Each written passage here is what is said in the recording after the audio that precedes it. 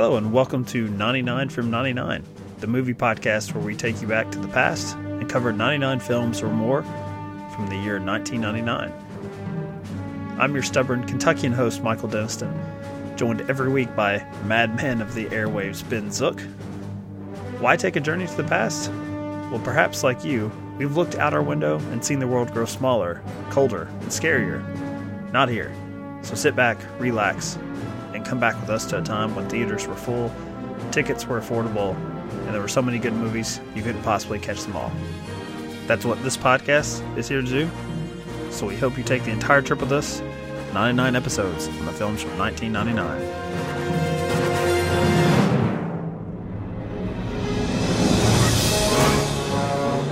I want you to hit me as hard as you can. I'm scared to close my eyes. I see dead people. I believe you have my stapler.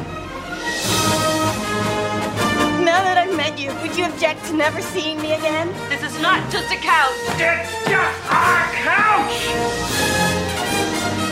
Take the red pill, and I show you how deep the rabbit hole goes. He leaves the light on after bedtime. I always thought it would be better to be a fake somebody, a real nobody. Are we gonna air it? Of course not. Austin Powers. Crazy baby, yeah! Is back. Yeah, baby, yeah! But Dr. Evil is back, and more evil than ever. Gonna cry, huh? Yeah. I'm going to go back to the 60s and steal Austin Powers' mojo. Ladies and gentlemen, I'm about to travel through time. I bid you adieu. Dr. Evil, we began a program to clone you. He is exactly like you in every way. 1/8 your size. I shall call him Mini-Me. Mini-Me. Something small, something deadly. Mike Myers. Mike Myers. What are you, some kind of freak? You mother... Heather Graham. Move over, Rover. This chick is taking over. And Mike Myers. Surprise! In the biggest Austin Powers adventure yet. Austin Powers, the spy who shagged me. So, let's see, frame this up. June 11th through the 13th, Austin Powers, the second one, The Spy Who Shagged Me, opened to almost $55 million. And I think the marketing at the time, which probably means that New Line cooked the books just a little bit, was that its opening weekend surpassed the total domestic gross of the first film, which was kind of like, I guess, Office Space 2 years prior. You know, a little video store hit that ended up becoming a cult classic, but in this case resulted in a sequel and opening in the middle of summer. So pretty quick turnaround for the first one, and I have to admit, Ben, I did not go back and watch the first one for this discussion. I just wanted to watch this. Okay. And it's been probably since the 90s since I had seen the first one, which I did like quite a bit and did watch on video a few times after its theatrical run. Also, like Office Space, give myself a pat on the back that I was there and saw Austin Powers, the first one, during its first theatrical run. I was one of the early supporters.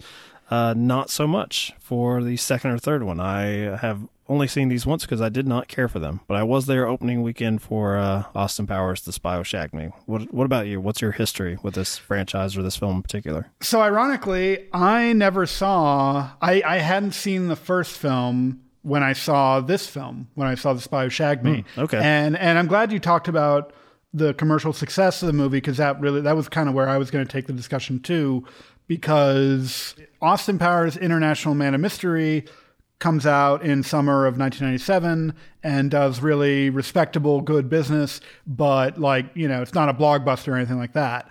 And then this one, because of the home video market, is able to capitalize on that success and be, become a franchise, which it wasn't necessarily heading in that direction already.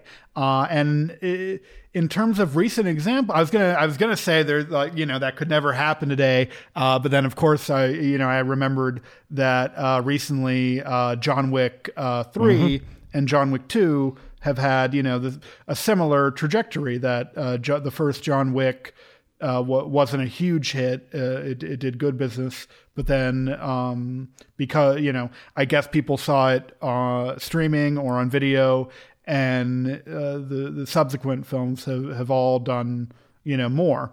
Why that is, I don't know, because I hated the first John Wick. Come on, no, please. None of that here. I'm going to be pretty negative with Austin Powers. So I know say it's a little bit more. We're quite a pair. We're quite a pair, considering you're going to be negative on Austin Powers, and I'm going to be negative on John Wick, and we're just we're not going to have a lot of friends. As we get older, I don't think. Yeah, that's why we're going to keep doing this into our old age. Well, I was about to say that John Wick, it's probably more of a leap of faith for the studios to continue with the franchise now, because at the very least in the Austin Powers days, they were making money off the video returns, especially when DVD came. That was an even better business than the theatrical product they were putting out. Was basically just a means to get it to DVD, where they could make even more off of it. So John Wick, I don't know what the streaming residuals are, but I would imagine they're just looking at it as more of a baseline to make their money when they go back to theatrical.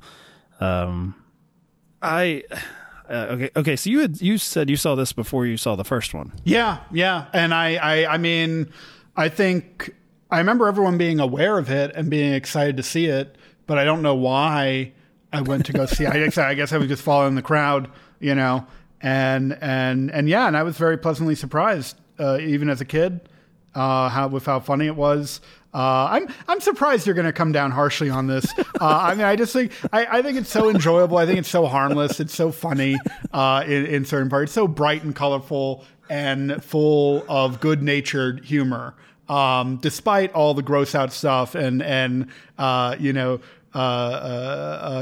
is really, it's all dumb humor. This is all very dumb humor, but it takes a lot of creativity to bring this to the screen in the way that Jay Roach did. And I'm really glad that they didn't go on and have Austin Powers 4, Austin Powers 5, Austin Powers 6. I think at that point the joke would get stale. And I remember feeling that it was a bit stale at the end of the third one, that if it hadn't been for Michael Caine and a few choice moments with him, and I guess Fred Savage in that film as well, that would have been, a bigger disappointment to me than it was. The Austin Powers series feels just right to me. They had 3 very short, briskly paced movies that are like there's people come down way too hard, I think, on comedy like this, and don't appreciate it well enough. I wish we could have something that is just purely comedic come out today. A lot of comedies that hit theaters now are comedies that are aspiring to do something else. And they're not really that, they're not as focused on just the specific, response of getting a laugh out of an audience as they should be. I think that's a fair point. I also think it's fair to say that, Mike Myers was just really fucking pleased with himself back in these, and watching this now, I'll tell you what, watching these at home, by yourself, or in my case with a snoring dog next to me, man, do these gags just drag on and on and on. And it's like, this feels like, this, like watching, the 3-camera setup for like a show filmed in front of a live studio audience, like where they've already sort of pre-planned, like the laughs go here, and so we don't have dialogue. Like, that's what it felt like watching this at home and not in a theater. I do remember people enjoying this. I didn't. I remember finding stuff like Fat Bastard just like a big, just a reach for something, like anything, like a new gag, a new character that Mike Myers can do. And I just thought it was like, he's basically there for for a poop gag. Basically, is all he's there but it's a for. terrific poop gag. It's a terrific poop gag that still has me reacting to it on a visceral, emotional level. Watching it now, I was watching it with a snoring dog too, and I was alone. But, I was drinking, so maybe that helped. Maybe you should try that next time. And, after everything I've said, praising them for not doing an Austin Powers 4, 5, and 6, I go on IMDb and right now, and there's an Austin Powers 4 that has been announced. So, whatever. That serves you right. Serves you right for defending this. No. He had a lot to be pleased about himself with. This is a good character. This is a very pointed satire towards the James Bond movies, which we have coming up. We have a James Bond entry coming up, for this podcast. One of the better James Bond films. And, it's just perfect in terms, like, they're not going too far with it. The gags to me don't go on for, I think today a lot of improv gags will go on a lot longer than this stuff. These feel just right. How many times in one sequence is Dr. Evil saying right to everything Fat Bastard says? Like, no matter what he says. And that's the cutaway. And I'm thinking, is that the bit? Is that the joke? Are we supposed to laugh at Dr. Evil saying that? Are we laughing at Fat Bastard? I think it's lazy. And I feel like Mike Myers was just really like tickled pink with like his life and like his zany comedy. And, he needed Lorne Michaels here. He needed him to say, hey, you don't have enough material. You don't even have 90 minutes worth of material here. You can come up with some other stuff or have someone else, have a writing partner with you on this. I don't know. It actually made me curious to go back and watch the first one because I just remember being like a big fan of it. As I said, seeing it multiple times. And even I would have been 16 when this one came out and saw it opening weekend with a buddy who really liked it. I didn't really find any of it that amusing, and that continued on with Goldmember, which as much as I hated Fat Bastard, they just they make a new villain character who I find equally obnoxious and not funny, and that's just how the series. So the fourth one for me, I think that I hope it comes out and it's like Zoolander 2. I just hope that I'm finally like proven right that this character sucks and it's not that funny. Where does this hatred come from, Michael? Like Mike Myers. I don't find Mike Myers to be very likable. And I don't think he's actually got a very good reputation in the comedy world either. I think that it's funny. Like, I don't think I was like on YouTube, like, typing in Austin Powers routines or, anything, but so I don't know why the, algorithm knew that. I guess that's from my other Googling for this podcast. They're like, oh, we're gonna give you some material on Mike Myers, but like even the Dr. Evil thing is like apparently was just totally ripped from Dana Carvey, like his impression of Lorne Michaels, and I don't know. I think he's just sort of I just don't think he's like that original of a talent. And after Austin Powers, I mean, what has he done? Where's he been? I think he's one note, and I think these movies are one note. But to be fair, prior to this, he had already had Wayne's World, which was a big hit. And I guess I don't. So, what are you saying? You're more of a Dana Carvey fan than Mike Myers? Or? No, I'm just saying I don't think he had that many ideas, and I think I can feel it when I'm watching this. I'm like, this just like just they didn't really have enough material for a sequel. And so they kind of go back to the well in certain things. Like, I actually think that the movie probably peaks with Elizabeth Hurley, turning into a Finbot in the opening sequence. I think that's like... See, I love that. I love that, too, because it's exactly like these James Bond movies. At the beginning of them, it's almost always the relationship he had in the prior film, especially in the Roger Moore ones. It's like the relationship he had in the prior one is done away with really quickly, and he just moves on right away.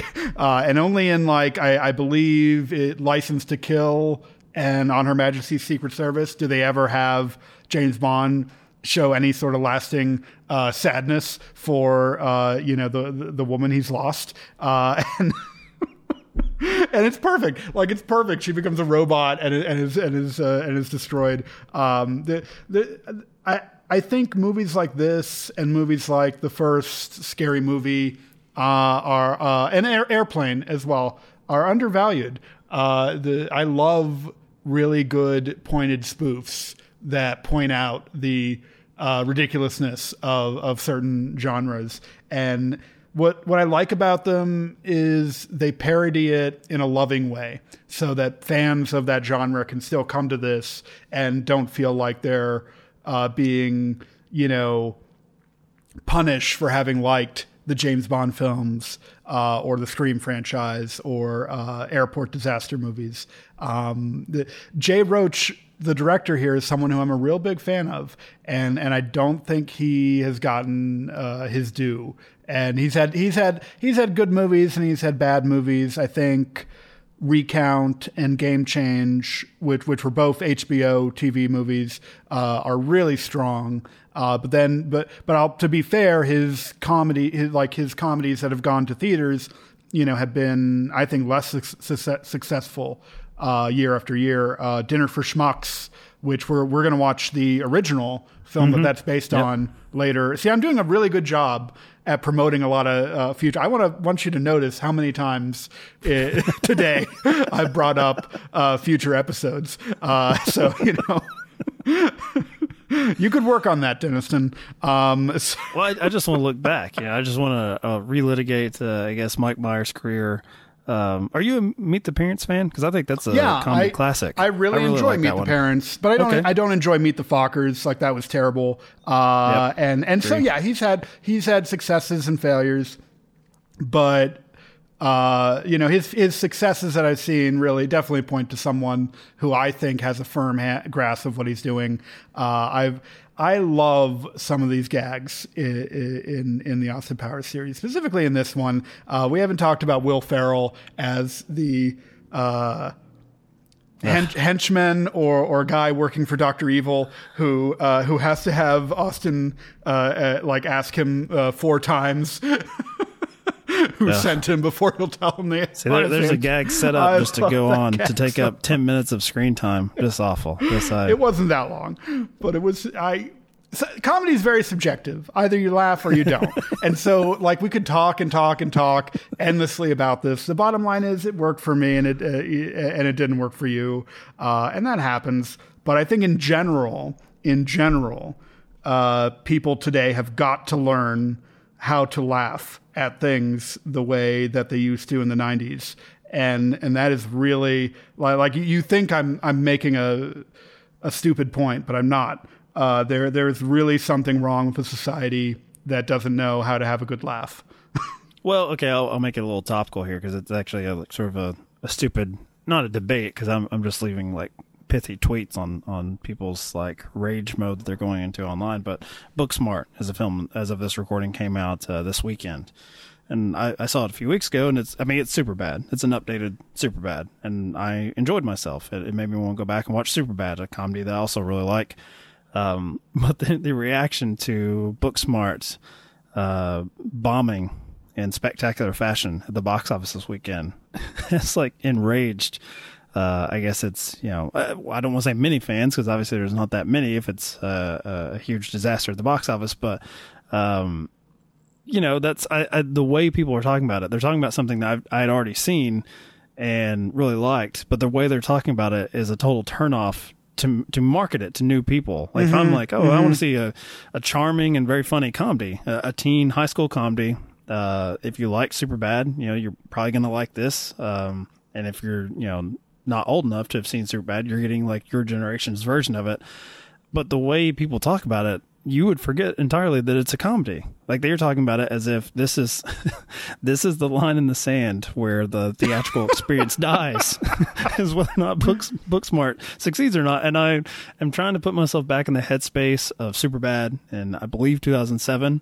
And I don't think if that had not been a financial success, that me and my buddies would have been like, man, what's happening in movies now? I would have thought oh, this is something for me and my stupid friends, and we're going to enjoy it, but I can kind of understand why other people wouldn't. And Austin Powers, that's the thing that I was to bring it back to. That was that at one point, this was the big opening weekend comic book movie for that weekend, right? Mm-hmm. Austin Powers 2 is coming. This is a huge blockbuster in 1999. Yeah, this is one of the. I believe it's one of the highest grossing films of the year. Well, it's strange. If you look at any of the marketing for it, it's even the original trailer was if you have to see one movie this summer, see Star Wars: The Phantom Menace. But if you see 2, see Austin Powers: The Spy Who Shagged Me. That they're putting themselves up. saying that, we're here, we're the cousin next to that film. And I don't think anyone, if this film had been a disaster, they wouldn't have thought, this is the end of cinema. They would just been like, oh, that's, it's something that is just going to stay in that sort of cult realm. Like it found, whatever audience it found on video, there weren't as many as we thought, or people who want to go out and see it theatrically. So yes, I actually do agree with your assessment. People need to learn to laugh, and they also need to learn how to promote the comedy films they enjoy to make them seem like fucking comedies. So The Spy Who Shagged Me is the fourth highest grossing film of 1999. If you adjust for inflation for 2019 dollars, it would have grossed $365 million. It's an incredibly huge, almost unprecedented success in terms of going from the first film to this one. And I remember even in 1999, people being just shocked that it had made as much money as it did. Booksmart, I didn't see Booksmart. I'm sure it's fine going on your recommendation, but if the goal was to put asses in the seats, you can. I'm looking at the poster, and you've got Booksmart written in this like old Antiqua font. You've got two people sitting there looking glum and sad. You've got talk about. I mean, so people won't know this because in an earlier episode we recorded today, you were bemoaning how there are no recognizable stars. Like, who the hell are these people? Caitlin Dever, Beanie Fieldstein, Jessica. Oh look, Jason Sudeikis and Lisa Kudrow, who are probably in smaller roles, way down the line on the cast list here. I guess it's not what I would, it's not even the direct comparison. Like that's sort of more like of an A-lister comedy of like a prestige comedy, which is fine, which is also, I mean, there was a movie called Edge of 17 from a few years ago that I really went to bat for, and I would say is part of that same thing. I think in terms of like blockbuster comedies, we very few of them come out anymore. And almost none of them are geared towards everyone. They seem to be geared towards a very specific sect of the population, like Girls Trip or the other one that was from the same filmmakers. I forget. But movies like that, they can, or like Bad Moms, like they're aimed at a very specific sect of the population, and that'll be like the one movie they go out and see that year, and they make it a hit. But we really don't have stuff like this. And we've been they may have wanted to lean into the Superbad thing more. It's probably a different, it's Annapurna, and I believe Superbad was a Sony, was a Columbia release. But, that would have been an obvious tie-in there because it is Jonah Hill's sister. That's about as much star power as you're going to have on the poster. And with that one in particular, Jonah Hill and Michael Cera, they were to some degree recognizable faces in comedy at that point. Jonah Hill, I think that summer earlier was in Knocked Up. I think it was the same summer. So, I mean, there's reasons these things work and they don't. But, I don't know, Ben. I think I've reached a point where I actually haven't looked up what we're doing next because we did like sort of a rampage mode of like watching these. So I had a really weird weekend. Our listeners, I had... Buena Vista Social Club, Instinct, this one, Austin Powers 2, and Limbo, and pretty much all in the like a 5-day span. So that's probably not the way to watch either Limbo or Austin Powers, is like on back-to-back nights. But here we are. So what am I going to be treated to next? What is going to be the pick me up? I need to get back on a hot streak here, Ben. So next up is a film that I have never seen. And I don't know much about it, but I remember it was a real big, it made a lasting impact in terms of being a movie that played with narrative, from what I can understand, from what I remember. And it's by the director of, one of the directors of Cloud Atlas. Oh, there we go. Like I was about to limit. I was like, "Can you give me a star? Give me a star name here." But okay, so that's Run Lola Run. Yep. So the two clues helped me there because the first one I'm like, I don't know, we did Go already. So Run Lola Run. Okay, this one I'm very familiar with. I've done this, I think for 2 other podcasts. I think So we'll see if the third time's a charm. I've never seen it. I've never seen it. Okay, so we're going to have two very different perspectives on that one. That one should be fun. It will be. Not as much fun as Austin Powers, as people looking up in the sky and going, "What is that? That's a huge Woody Harrelson. What's going on?" I love that joke, and you know what's great about that joke is it really depends on the theatrical experience of having of hearing that roar of laughter each time that joke happens. That really and yeah, you're right in that one regard. I would say watching Austin Powers at home is not as much fun as seeing it in a theater and hearing that bit of laughter every time that gag happens. So just glad it's over until Austin Powers 4. I hope you find some joy in your life, Michael Denniston. I really do. Well, as I said, I liked Booksmart, and now I hate it. I hate talking about it, hate the conversation. So even the things I find joy in, I basically can't share them with anyone else because it'll somehow come back to bite me. So you can't shame people into watching a comedy. It's not exactly.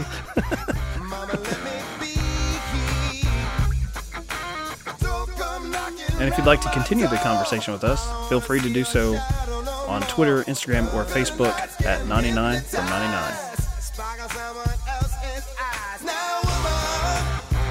What is it, son? I don't know, sir, but it looks like a giant dick. Yeah. Take a look at a starboard. Oh my God, it looks like a huge... Pecker! Oh, yeah. Wait, that's not a woodpecker. It looks like someone's... Private! We have reports of an unidentified flying object. It is a long, smooth shaft, complete with 2 balls. What is that? That looks just like an enormous... Wang, pay attention. I was distracted by that enormous flying... Willie, what's that? Well, it looks like a giant... Johnson. Yes, sir. Get on the horn to British intelligence and let them know about this. American woman said get away. American woman, listen what I say.